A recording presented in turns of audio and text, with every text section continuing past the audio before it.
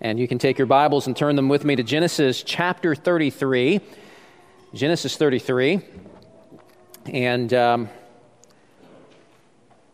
in this sermon, I will say absolutely nothing about the election, but I will say one thing right now, and that is, on Wednesday, the most cheerful and confident people in the world on Wednesday should be Christians. Because we're on the right side of history. We know where history is going in the end, and it is towards a global cosmic empire that is ruled by the Lord Jesus Christ. That's all I have to say about that. Genesis 33. God chose Jacob to be the heir of the covenant that God made to his grandfather Abraham. That from him, a great nation would come and dwell in the promised land of Canaan, and that this nation would be blessed so that they might be a blessing even to the ends of the earth. But Jacob's father, Isaac, loved his firstborn Esau more than him. And Isaac had every intention of transferring the blessing of the covenant to Esau. And in light of that, Jacob, who always trusted in his own strength and his own resources more than God's, tried to take matters into his own hands, and he ends up swindling the birthright and the blessing away from Esau. Esau plots revenge by murder, and Jacob flees into exile. And after 20 years, God commands Jacob to return to Canaan, but in doing so, he knows that he must confront Esau and make things right. And so Jacob sends word to Esau, and he receives word back that his brother is on his way to meet him with 400 men. And as he awaits Esau's arrival, trembling with fear for his life, Jacob himself alone, having sent his family on ahead, Jacob is suddenly attacked in the middle of the night. He's attacked, but not by Esau. And Jacob wrestles with this stranger all through the night, and finally, near the end of this match, this man taps Jacob's hip, and that hip is immediately dislocated. And Jacob realizes that he is fighting no ordinary man, but he is fighting against God himself. And he no longer tries to win the fight. He can't. He's been brought to a point of extreme weakness, and all he can do is hang on to his divine opponent, begging for blessing and casting himself on the mercy of God. And in that moment, he realizes with more clarity than ever that he cannot live life with a dependence on his own strength and his own wits and his own ability, that instead God's people must live exclusively in reliance on God's grace through faith. And God blesses Jacob with a new name. God says, your name shall no longer be called Jacob, no longer will you be called trickster, no longer will you be called deceiver. You are to be a new man, you are to be Israel, for you have striven with God and with men and have prevailed. And how has Jacob prevailed? He has prevailed not in strength, he's prevailed through weakness. Because it is through weakness that the sufficient grace and strength of God is made manifest. And Jacob walks away from that encounter with God limping as a constant reminder of that lesson. And based on the feedback I received after last week's sermon, it turned out to be an important lesson for some of you as well. But Jacob, after a physically and emotionally and spiritually draining night, still has unfinished business with his brother Esau. Because we just can't care about our relationship with God and not our relationship with other people. Those who've experienced peace and reconciliation with God must also seek it with others. And so, with that said, let's see what happens next. Please stand with me now out of honor and reverence for the reading of the words of our God. We are in Genesis 33. We stand here at Harbin's Church before the reading of the sermon text as a way of just reinforcing the fact that what we're about to read is not a fairy tale. It's not the opinions of men or anything like that. This is the very word of God coming from him to you this morning. Genesis chapter 33, we'll start at verse 1. and read on down through verse 18.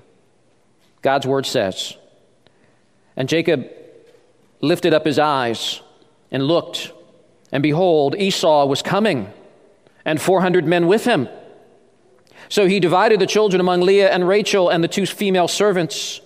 And he put the servants with their children in front, and then Leah with her children, and Rachel and Joseph last of all.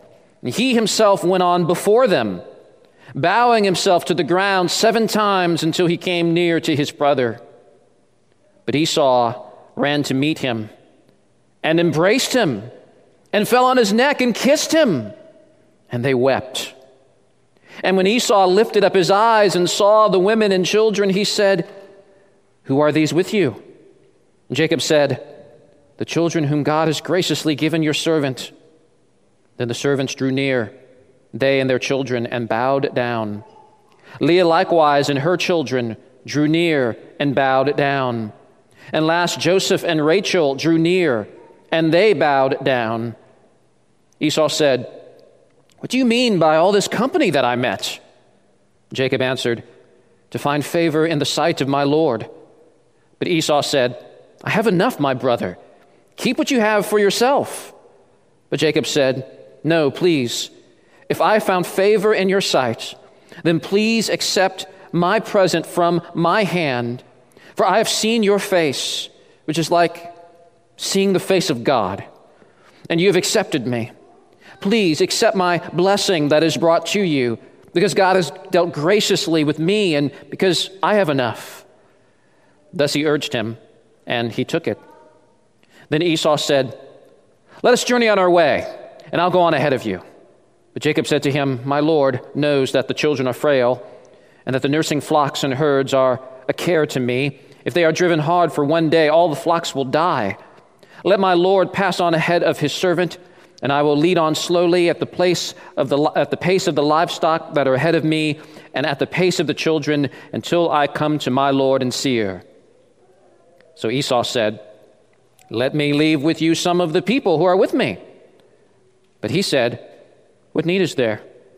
Let me find favor in the sight of my Lord.' So Esau returned that day on his way to Seir. But Jacob journeyed to Succoth and built himself a house and made booths for his livestock. Therefore the name of the place is called Succoth. And Jacob came safely to the city of Shechem, which is in the land of Canaan, on his way from Padan Aram, and he camped before the city." Let's pray. Father, we receive your word this morning with eager expectation and anticipation that your Holy Spirit would speak to us through this passage, Father. So help us now to have open ears to hear you. In Jesus' name, amen. You may be seated. So whenever you see repetition in a Bible passage, it's a good clue as to a main point, as something that you really ought to pay attention to. And one word that keeps coming up is the word favor or grace. In the Hebrew, it's the same word. About half a dozen times, grace is explicitly mentioned, and the concept implicitly comes up several more times. And so as we ponder chapter 33 together, I want us to consider the different manifestations of God's grace in this story. And the first thing I want us to consider is God's transforming grace. God's transforming grace. When I first moved to the South from the North, one of the biggest cultural adjustments for me was that there was not only a church on every corner, but that there were churches full of people that claimed to be Christians, claimed to have been touched by the grace of God, and yet their lives were not changed. It's a strange thing. It's an unbiblical thing. As I've said before, yes, God loves us enough to save us as we are, but he also loves us enough to not let us remain as we are. God's not just interested in saved people, he's interested in new people. Now, salvation is not about immediate perfection, but it is most certainly about a new direction. And as Jacob limps away from Peniel, it's a reminder that no one who truly encounters and embraces the living God and receives his amazing grace walks away unchanged. Now, Jacob wasn't converted at Peniel. I think he was already a believer, but at Peniel, God deepened his work in Jacob's heart. And we see in Jacob profound changes, manifestations of grace that can be seen to some degree in all of God's people, including a newfound courage. As Jacob lifted up his eyes and saw Esau coming with his 400 men, there's no reason for him to believe that Esau doesn't have hostile intentions. When the guy who has threatened to kill you is approaching you with a small army, that's a pretty reasonable conclusion. And in chapter 32, Jacob just flat out said to God, I am afraid of Esau. He is consumed by the sense of impending doom. And so Esau's forces approach. Jacob in verse 2 divides his family into groups, which isn't shocking. He did something similar in the last chapter for safety precautions, but here we see him do something different. Verse 3 says that Jacob himself went on before them. That's very important because Jacob has been a runner and a hider his whole life. Hiding behind his mother and hiding behind a disguise as they scheme to steal the blessing and trick Isaac.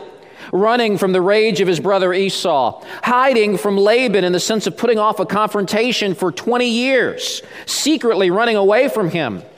In chapter 32, Jacob sends messengers ahead of him to engage Esau while he stays behind.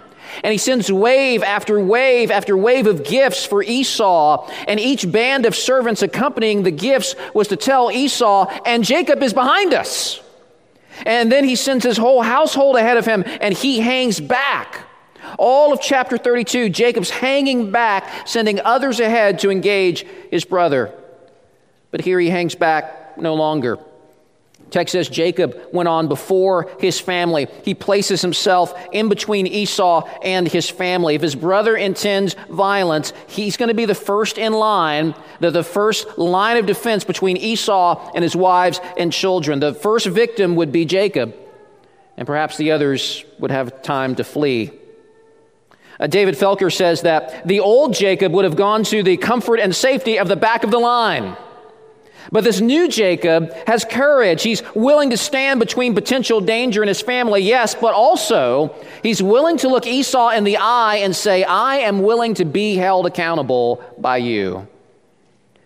Now, this does not mean that Jacob doesn't have any sense of emotional turmoil.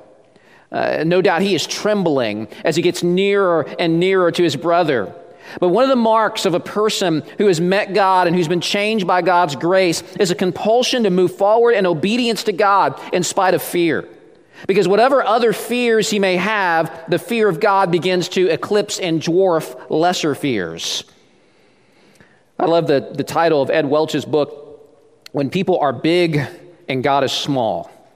It's a great title, When People Are Big and God is Small. And the idea there is that the thing that looms largest in our vision, in our mind's eye, and very often that is other people, the thing that is biggest in our life is the thing that we will fear, and it is the thing that will control us. For most of chapter 32, the biggest thing in Jacob's sight was Esau. His angry brother loomed large in his mind's eye and dominated him. But when he met God at Peniel, everything changed.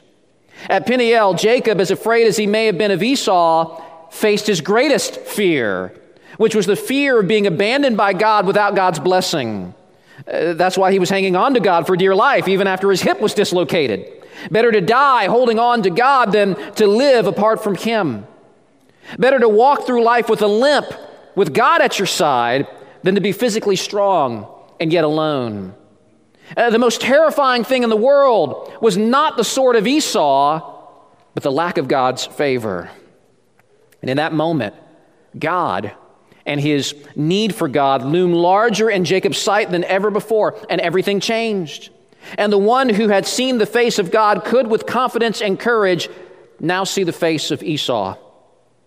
Jacob lays hold of that powerful truth that Jesus would proclaim to his disciples who themselves were about to face hostile, life-threatening circumstances and enemies. Jesus said, "And do not fear those who kill the body, but cannot kill the soul. Rather fear him who can destroy both soul and body in hell." Now, when the Bible talks about not being afraid, it doesn't mean that God's people are emotionless robots that will never experience the sense of fear. Instead, the idea is that the more that you're consumed by the fear of God, the more that you're empowered to with courage, face and overcome any other fear. That's precisely the point of Psalm 112, where the psalmist writes, "Blessed is the man who fears the Lord. He is not afraid of bad news. His heart is firm, trusting in the Lord." But in addition to the fear of God, the other critical thing that gives us courage is the confidence that the same God that you fear is actually also with you. That was what Jacob discovered at Peniel, and that is what is true of all believers. Psalm 118:6 says, "The Lord is on my side. I will not fear. What can man do to me?" That is the great hope of all of God's people, to know that if God is for us, who can be against us? So there's this newfound courage in Jacob, but also there's a newfound humility. Not only does Jacob put himself in between Esau and his family, but notice we find Jacob bowing himself to the ground 7 times until he comes near to his brother. This is remarkable because the old Jacob was arrogant. The old Jacob fought and clawed his way to supremacy, greedily grasping for what he thought should be his. He thought himself superior to Esau, more worthy of the blessing. Jacob's desire was to be in charge and to rule over others, especially to rule over Esau. He's fighting and grappling against Esau even as a baby in his mother's womb. But here in chapter 33, we find him bowing low. You can just imagine the scene. He's limping still. Remember, he still has the limp. He's limping towards Esau, and then he gets on the ground with his face to the dirt.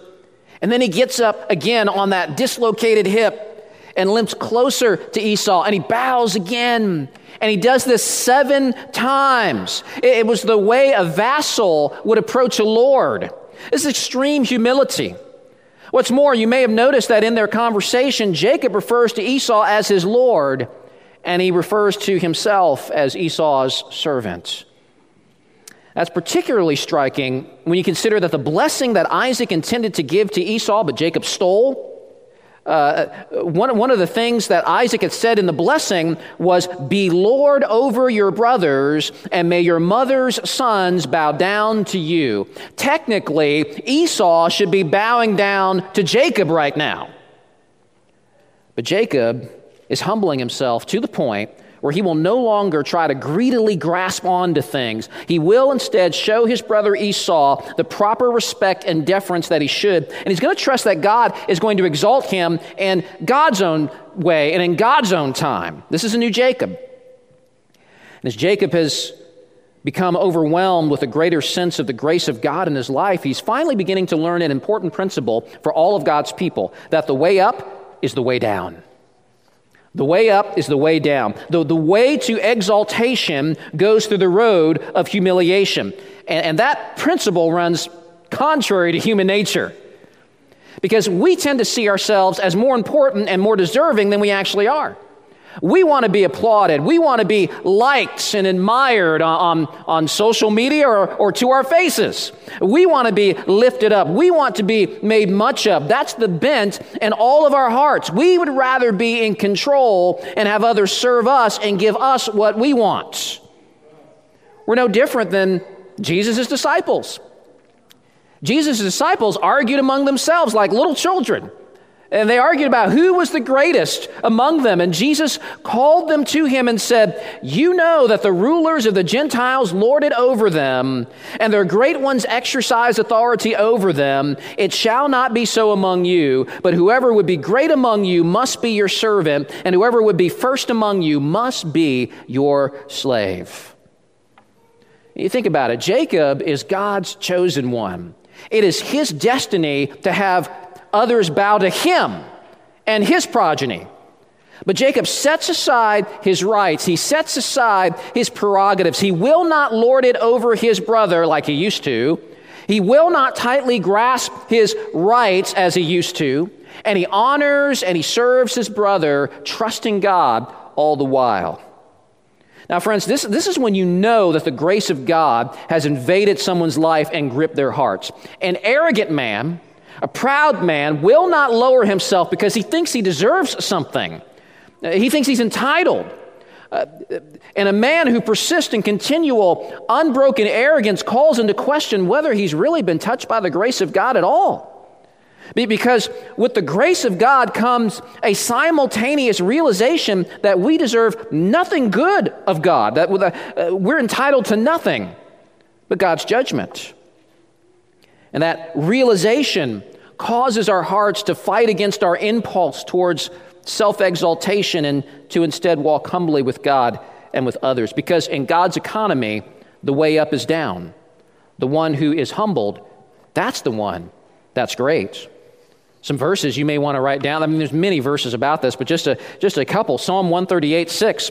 For though the Lord is high, he regards the lowly, but the haughty, the prideful, he knows from afar. Proverbs 29:23. One's pride will bring him low, but he who is lowly in spirit will obtain honor. Jesus himself said in Matthew 23:12, whoever exalts himself will be humbled. Whoever humbles himself will be exalted. And that principle is best exemplified in Jesus himself, isn't it? Right after he said, whoever would be great among you must be your servant, and whoever would be first among you must be your slave. He then said, even as the Son of Man came not to be served, but to serve, and to give his life as a ransom for many.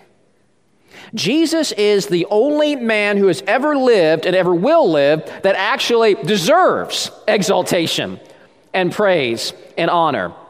Yet the scriptures tell us that though he was in the form of God, he did not count equality with God a thing to be grasped, but he emptied himself, taking on the form of a servant, being born in the likeness of men, and being found in human form. He humbled himself by becoming obedient to the point of death, even death on a cross.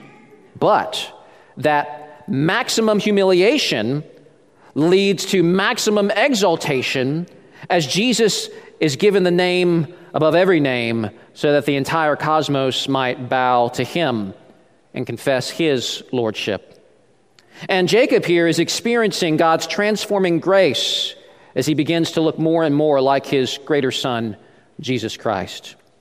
And so we see aspects here of God's transforming grace in the life of Jacob. We'll see more of it through the rest of the chapter. But another aspect of God's grace we see here is God's rescuing grace. God's rescuing grace. As Jacob is limping towards Esau, Esau is running towards Jacob. Now, if you're reading that for the first time, that would make you nervous.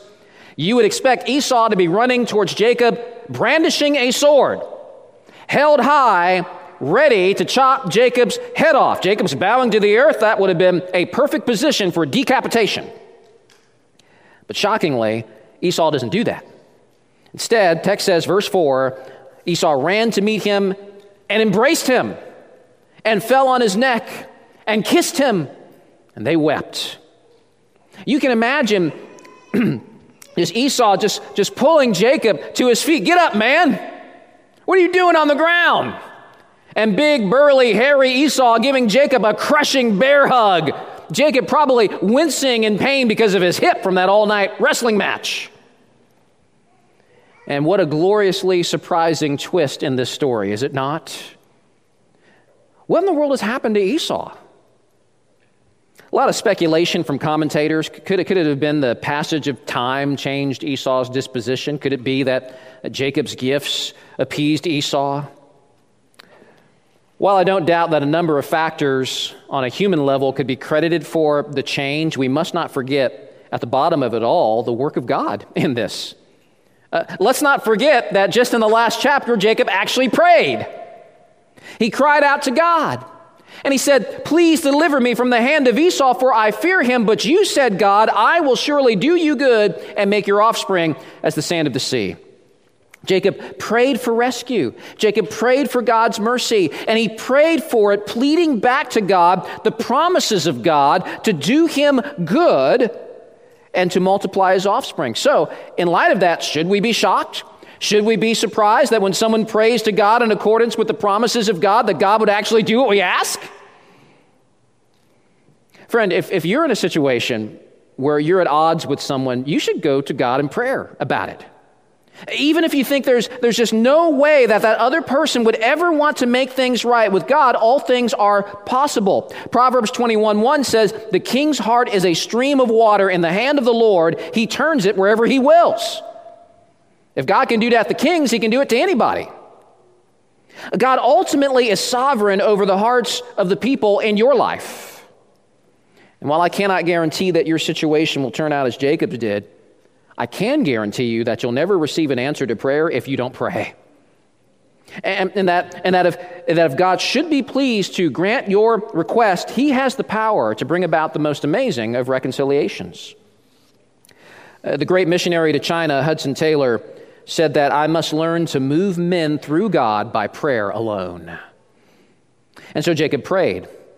And as a result, he experienced something of Proverbs 16:7 that says, when a man's ways please the Lord, he makes even his enemies to be at peace with him. That's grace. This is grace. Jacob had deserved Esau's anger. He deserved to be struck down by his brother. But he cried to God for deliverance, and God rescued him. And folks, that's really a microcosm of God's grace in spiritual salvation. While Jacob deserved Esau's anger because of his sin, we deserve God's anger because of our sins against him. But the same God who graciously rescued Jacob from the hand of Esau will rescue anyone from his own hand who turns to him, pleading the promises of God back to God. Like that great promise, whoever would call on the name of the Lord would be saved. God loves to show rescuing grace to undeserving sinners. Well, you can imagine this strange scene, these two big burly brothers embracing each other and crying. And Esau's men all the while, Esau's 400 men surrounded by a flood of sheep and goats and rams. And finally, Esau gets his composure. And in verse 8, he asks, what is the meaning of this? What's the meaning of all these animals? And Jacob answers, to find favor in the sight of my Lord.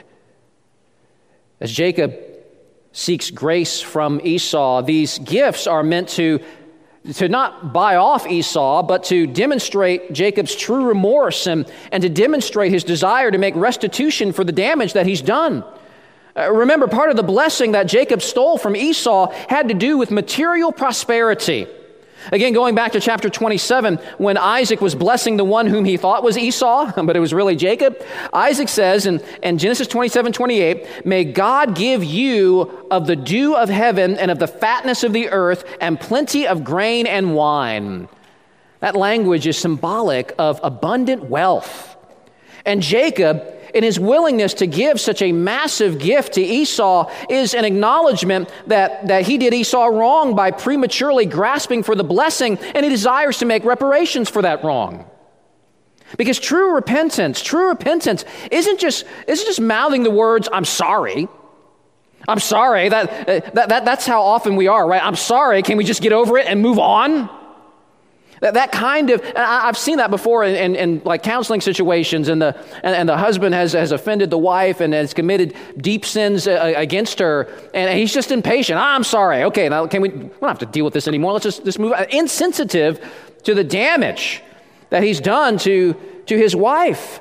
Now, that kind of callous attitude doesn't express a heart that's been touched by God's lavish grace. Instead, the truly repentant heart will seek to lavishly repair the wrongs done. Now, often we can't totally do that. It just depends on the circumstance. We can't totally fix the damage that we've caused, but we have a heart to try. But not only is Jacob demonstrating genuine sorrow and repentance to Esau, he's also demonstrating trust in God. Remember, Jacob used to fight for what he thought that he should have. But now he is freely giving his wealth away, trusting, again, that God's going to bless him in his own time and his own way. So we've seen God's changing grace, God's rescuing grace. We also see in this story God's common grace. God's common grace. God's common grace. Common grace is a theological term that describes God's kind and generous disposition, not just towards believers, but to everybody, to all men. Jesus speaks of common grace in Matthew 5:45 when he says that the Father makes his sun rise on the evil and the good and sends his rain on the just and the unjust. Everyone is treated in an incredibly kind way by God, including those who have despised the things of God, like Esau has. The Bible describes Esau as an unholy man and as an immoral man. He married pagan wives. He traded in his birthright for a bowl of tasty stew, a birthright that would have included spiritual leadership in the family and a special place in God's mission to redeem and bless the world. But Esau cared nothing about those things. Esau was a man of the moment. He's a passionate man. He's a man who cares about immediate gratification. He's got no time for spiritual stuff. And the last word about him in the Bible is a sad word. It's in the New Testament. It's in Hebrews 12, which describes him as one having an unrepentant heart. And yet we see something of God's kindness upon even someone like Esau. Even in the fact that God moved Esau's heart away from murderous rage. That's an act of God's generosity. Kept Esau from committing murder. But we also learn more of God's kindness to him in verse 9. Jacob's trying to give him these gifts, and Esau says, I have enough, brother. Keep what you have for yourself. Esau has enough. He is enormously wealthy. He's enormously powerful. If he has 400 men, and I think he may have more, these are just the ones that are traveling with him. He's a little war party. And then you throw in wives and children and servants, we may be talking about a little kingdom of at least a couple thousand people. Esau has been busy these past 20 years. His home base is Mount Seir, east of the Promised Land. And how do you think Esau ended up controlling all of that territory? Well, in Genesis 27:40, Isaac predicts that Esau will live by his sword. So while Jacob built his wealth through shepherding, Esau did so through war. And indeed, what we have with Esau is the foundation of the kingdom of Edom. And we're going to see Edom reappear throughout the Bible story. So Jacob is rich, no question. But Esau is rich and powerful. Esau is a self-made man. But unlike Jacob, he is not a new man. There's a significant difference between Jacob and Esau, and it comes out even in how they both talk. Jacob has repeatedly mentioned God and God's graciousness to him, but not a single spiritual syllable emerges from the lips of Esau. He gives no credit to God. God's not on his radar whatsoever. And in that sense, Esau has not changed at all in the past 20 years, not in any profound sense. And the most tragic thing that Esau says in this chapter is, I have enough, my brother. I have enough. You're like, how's that tragic? He thinks he has enough, but he lacks the one thing that he really needs. And this is the sense where the blessing of material prosperity can actually turn into a curse. Because when we have a lot, we can get this increasing sense of self-sufficiency. And the more self-sufficient you feel, the less you think you need God. And the less you think you need God, the less of a place he has in your life. It's not shocking that in Proverbs 30, Agur prays that he will not be poor. We can all relate to that. But what is shocking to us, especially to us Americans, is that he also prays that he would not be rich. And why? Well, he tells you why. In Proverbs 30, verse 9, he says, do not give me riches, lest I be full and deny you and say, who is the Lord? There is no more dangerous place to be than when you start talking like that or feeling that way in your heart. Most people actually wouldn't say anything like that, but they feel that way, they act that way, they navigate life that way. In Mark 4:19, Jesus gives a similar warning when he talks about the word of the gospel going forth. But then he says that the cares of the world and the deceitfulness of riches and the desires for other things enter in and choke the word, and it proves unfruitful. He calls it the deceitfulness of riches. And again, riches are so deceitful because they make you think that you have all that you need. which inoculates us against the message of the gospel that says you lack the most important thing that you do need. That's why Jesus says it's hard for a rich man to be saved. It's hard. It's not impossible. With God, all things are possible. But common grace in and of itself is never sufficient for salvation. God must intervene, and he must awaken rich men and all men to the reality of how destitute they actually are.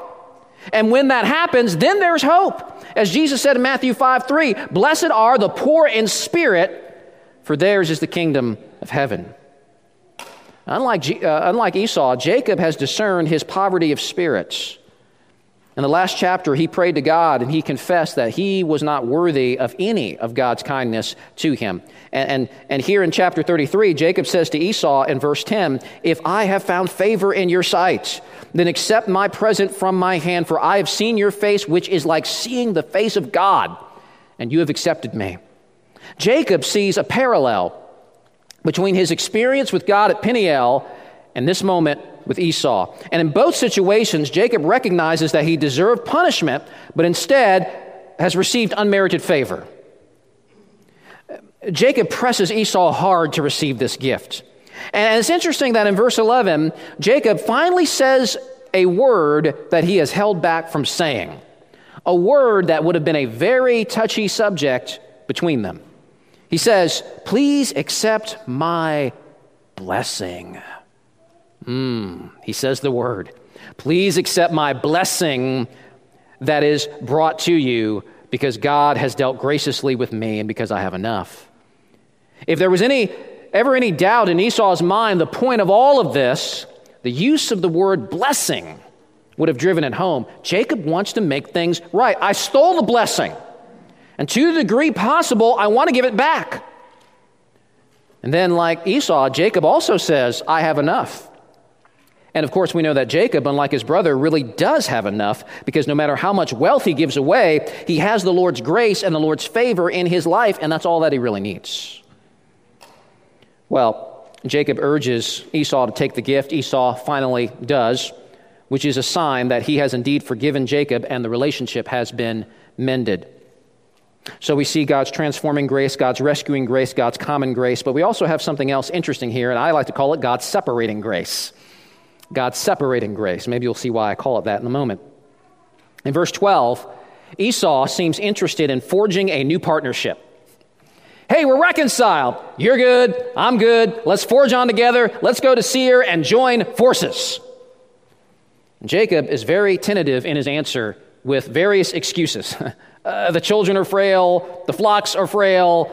We drive everyone too hard, they might die. And then there may well be some truth to that, because let's remember that Jacob and his whole household has been running hard from Laban, and everybody is exhausted surely. And there's no doubt that no way that Jacob and his whole household could move as fast as Esau's band of soldiers. Esau, though, responds, "No problem, let me leave some of my men with you for escort." And then Jacob's like, "Why do that? You go on ahead, and one day I'll see you in Seir." Jacob is resisting the invitation, and he never, as far as we know, ends up even ever going to Seir. Now, again, there's mixed comments on this from the commentators. There's some here who just accuse Jacob of slipping back into the old Jacob, lying and deceiving. Others say it's not that certain, actually. And really, Moses, the narrator, leaves this open-ended and ambiguous. In 2 chapters ago, Moses actually says Jacob, tricked Laban and left. There's no comment here. He leaves it open-ended. Bruce Walke writes that really what you have here is nothing malicious, but instead it's Jacob trying graciously to disengage himself from Esau without offending him. He says Esau probably knows, Esau gets this, Esau probably knows that this is Jacob's polite way of declining his proposal. But why? Well, regardless of what you think of that conversation, why is Jacob doing this? Why is Jacob resisting the invitation? Because it seems like it's really throwing cold water on this renewed relationship and on this wonderful moment. Y'all, there's a part of me that would have loved to have seen these brothers forge a partnership. Would have loved to have seen that movie. They were both formidable people on their own. Imagine combined. What a great team they would have been. What a wonderful little empire that they could have had together down in Edom.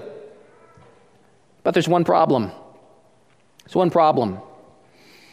Remember back in chapter 31 when God gave a word to Jacob for him to leave Laban? And God said, return to the land of your fathers.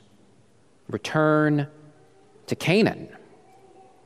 But Esau here is offering to take Jacob down a different path, somewhere that is not Canaan. But the thing is that God still has a mission for Jacob. And to fulfill that mission, Jacob had to get back to the promised land. In Genesis, to be outside the land is not a good thing. Edom was east of the land. East was never good in Genesis. East was associated with rebellion against God and being separated from his presence and being separated from his blessing. And folks, Esau didn't care about any of those things. Esau had his nice little self-sufficient life, so who cares about the things of God? But limping Jacob has embraced God's call on his life. And so even in this separation, there's the grace of God. Because as pleasant as a reconciled life with his brother would have been, it would not have been worth turning away from the glorious things the Lord had for him and the fulfillment of the mission. Family is important, but God's call is even more important. That was true then. It remains true now. Jesus said, if anyone comes to me and does not hate his own father and mother and wife and children and brothers and sisters, yes, and even his own life, he cannot be my disciple. Some people trip up over that verse. Jesus talking about hating people. No. This is idiomatic language here. He means that you need to love them less than you love me. That's the point. The things of God must take precedence over every other relationship that you have. Let me say that again. The things of God must take precedence over every other relationship that you have. I don't care if it's blood family. I don't care if it's like boyfriend, girlfriend stuff or whatever. The things of God are the priority. Must be. And so while Jacob and Esau are reconciled, that reconciliation only goes so far. There could not be unity in the deepest sense. The two brothers ultimately are on two totally different trajectories. Even though they are friendly with one another, they can never be truly yoked together as one. It's much like your relationships with people in the world. Yes, you love the unbeliever. Yes, you're generous with the unbeliever. And yes, you certainly seek to make peace when necessary. But your bond to an unbeliever is only going to be so strong, as Paul talks about in 2 Corinthians 6. Do not be unequally yoked with unbelievers. Why? For what partnership has righteousness with lawlessness? Or what fellowship has light with darkness? And so the reconciliation between Jacob and Esau, as wonderful as it is incomplete. It's an incomplete reconciliation, and they go their separate ways. In fact, whatever reconciliation the two brothers enjoy, it doesn't hold. It doesn't hold for future generations. Later on, Esau's descendants, the Edomites, become a hostile force against Jacob's descendants, Israel, against the Jewish people. In Amos chapter 1, God accuses Edom of pursuing his brother with the sword, without pity, with constant anger, and so God would punish Edom. And so we're left to wonder, is this the destiny of all of Esau's people? Hating the people of God, unreconciled to the Jews, doomed to destruction? Well, it would be their fate if Jacob had accepted Esau's invitation to go to Seir, and if he would have forsaken the mission of God. But because Jacob turns away and he's obedient to God by going back to the promised land, and he settles there. Because he does that, the nation of Israel is established. And through Israel comes a king named David, who, interestingly enough, finds himself at war against the Edomites. But again, going back to the prophet Amos, who began his book with a word about Edom's judgment, he ends his book with another word about Edom. In Amos chapter 9, God says, "A day is coming where I will raise up the booth of David that is fallen and repair its breaches, and raise up his ruins, and rebuild it as in the days of old, that they may possess the remnant of Edom, and all the nations who are called by my name, declares the Lord who does this." Not all of Edom will be lost in judgment. There is a remnant. Amos looks forward to a coming day when one day one who comes from David will cause his people to possess a remnant of Edom. Now that can seem negative, that God's people will conquer the remnant of Edom. But actually this is a positive thing. It's a positive kind of conquest. Notice that Amos mentions not only the remnant of Edom, but all the nations who are called by my name. In other words, God is going to do something global, spreading to all the people groups of the world, which echoes that great Abrahamic promise that Jacob was the heir of, that said, "In you all the nations will be blessed." And so in the New Testament, along comes Jesus, Jacob's greater son and the son of David and the son of God. He comes as the ultimate fulfillment of that promise. He died for the sins not just of Jacob's descendants, but for people from all nations. And after Jesus' resurrection, what happens? The Gentile peoples, the non-Jewish peoples, who were at one time estranged from Jacob's descendants, estranged from Israel, they begin to pour into the kingdom of God for salvation as they believe in and hope in Jesus. And in this way, the remnant of the nations are conquered and brought into the people of God. And interestingly, when that begins to happen, this causes a stir amongst some Jews who carried with them the old, unreconciled racial grudges and animosities of the past. But in Acts 15, James, the pastor of the church in Jerusalem, sees what is happening as a fulfillment of Amos 9. And in fact, he quotes Amos 9, and he says that this is happening that the remnant of mankind may seek the Lord, and all the Gentiles who are called by my name, says the Lord.